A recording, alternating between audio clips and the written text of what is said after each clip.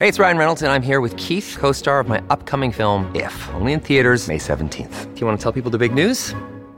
All right, I'll do it. Sign up now and you'll get unlimited for $15 a month and 6 months of Paramount Plus Essential Plan on us. MintMobile.com/switch. Upfront payment of $45 equivalent to $15 per month. Unlimited over 40 gigabytes per month. Face lower speeds. Videos at 480p. Active Mint customers by 531.24 get 6 months of Paramount Plus Essential Plan. Auto renews after 6 months. Offer ends May 31st, 2024. Separate Paramount Plus registration required. Terms and conditions apply if rated PG.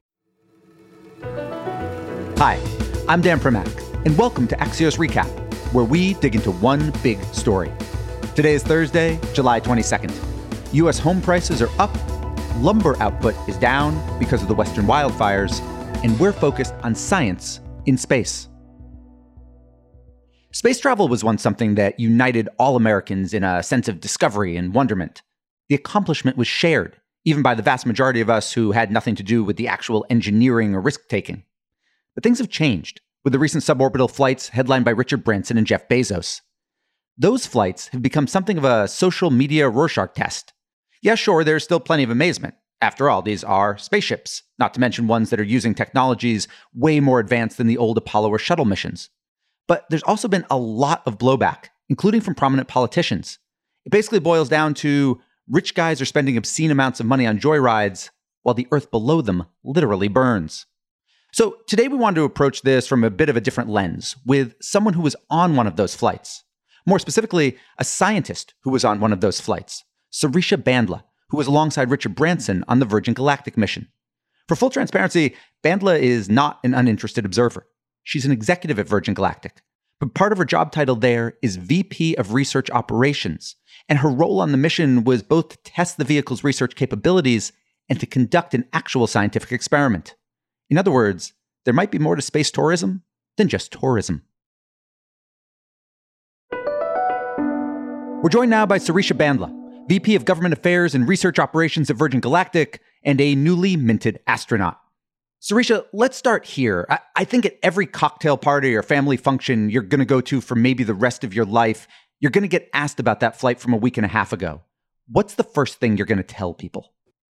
Well, I'll say that every cocktail party bar I've sat at, I've always talked about space before. But now I can say I've been in space. You look down at Earth and it's more of a feeling as opposed to words that you just want to describe it with. And that's what I love about Virgin Galactic. Our whole mission is to open space for all. So I know that I'm not going to be the only one. Your role on the flight, in part, was to conduct a scientific experiment for the University of Florida, which was funded by NASA. What exactly did you do? So my role was to test the researcher capabilities on board our vehicle. I took up a Kennedy Space Center fixation tube that housed a plant and a fixative. So my role was to interact with that experiment, and I would basically activate the tube, and the fixative and the plant would mix. And the plant would be frozen in that state that it came in contact with the fixative. And the plant itself was modified to make gene expressions in a certain way that can be imaged later in a lab. So you're looking at how plants are reacting to different environments. And you don't have a lot of opportunities where you can look at plants and how they adapt to transitions of environments. So the 1G environment, the high G environment, and the microgravity environment in the space flight. You talked about how your role was in part to test the research capabilities of the spacecraft, but there's this perception that Virgin Galactic is this pure space tourism company. People pay money, then they get to go to space, they come down, they get the experience. What is the company's view on the role that science should play in these flights? This is one area I'm really, really excited about, if you can't tell already. So suborbital vehicles, especially commercial suborbital vehicles, offer quite a lot of opportunities for science and technology development.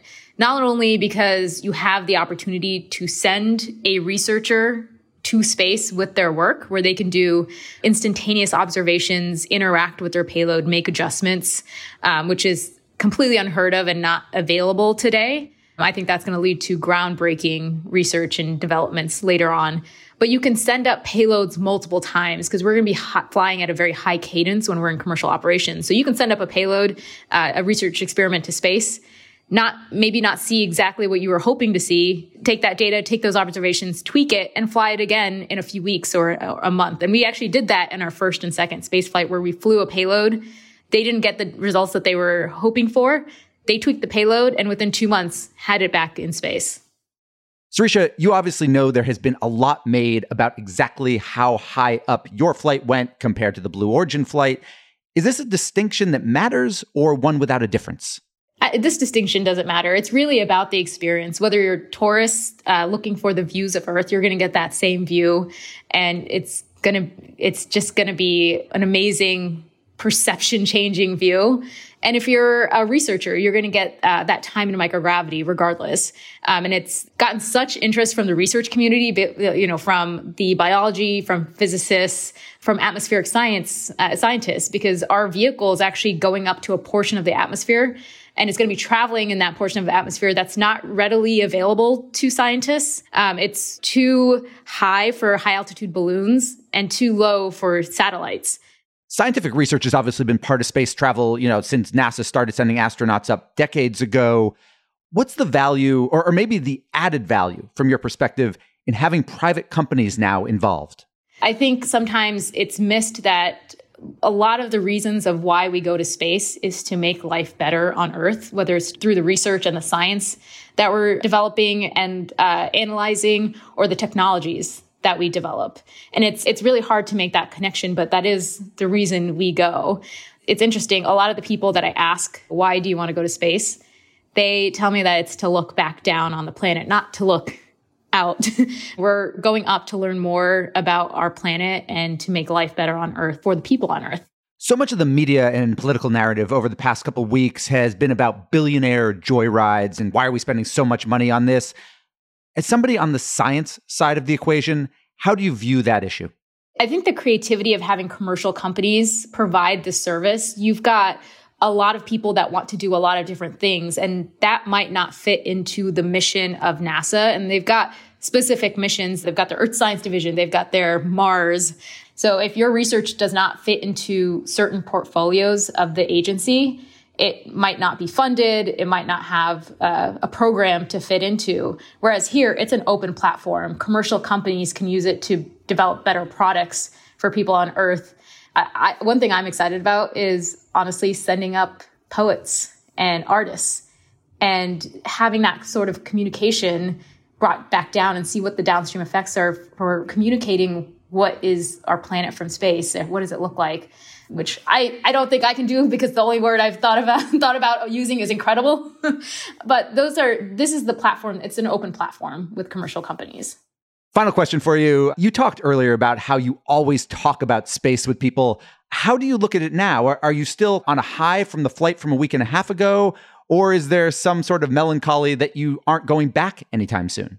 I've dreamt about this since I was little, and I've wanted to go to space. I was one of those maybe odd kids that was like, this is my goal and this is how I'm going to do it. And I planned out my life to get to space. And it included, I decided to go become an engineer so I could go to NASA and become an astronaut. And I didn't meet the eyesight requirements. My eyesight got really bad in high school. And around that same time was when I saw Richard Branson announce that he's going to create this company that's going to open space access for all. And I was like, that is the company that is going to take me to space one day. And it is, and it was. And I think now I would like to pay it forward. This is the reason why I joined this company, is that you don't have to have a conventional way to get to space. You can literally reach for the stars and you can do it in multiple ways. And we are really, truly opening access for all. People who have bad eyesight, just like me, will have the chance to go to space. And I think that is just a very, very incredible narrative to be a part of. Sirisha Bandla, who has been with Virgin Galactic for a while, but who can now say she's been to space. Thank you so much for joining us. Woot woot. Thank you. Welcome back. What we're watching today is the COVID-19 pandemic, which is that thing lots of us really thought would be in the rearview mirror by now. Daily infections are up a whopping 55% over the past week, with 46 of 50 states reporting increases. The most severe surge is in Florida, where new cases are up 91% week over week, which represents nearly 6,500 infections per day. The most important thing to know here is that while some of these are so-called breakthrough cases in fully vaccinated people, this new surge is really being driven by unvaccinated people. Moreover, unvaccinated Americans account for 97% of new hospitalizations and 99% of deaths. And yes, the vaccines do indeed appear to be effective against the Delta variant, which has become America's dominant strain of COVID-19. The bottom line, we're in the midst of snatching defeat from the jaws of victory. But it doesn't need to be this way. And we're done. Big thanks for listening. And to my producers Sabina Sangani, Justin Kaufman, and Ben O'Brien. Please be sure to leave us a review, and if you're not already subscribed to the podcast, do so. Have a great National Mango Day, and we'll be back tomorrow with another Axios Recap.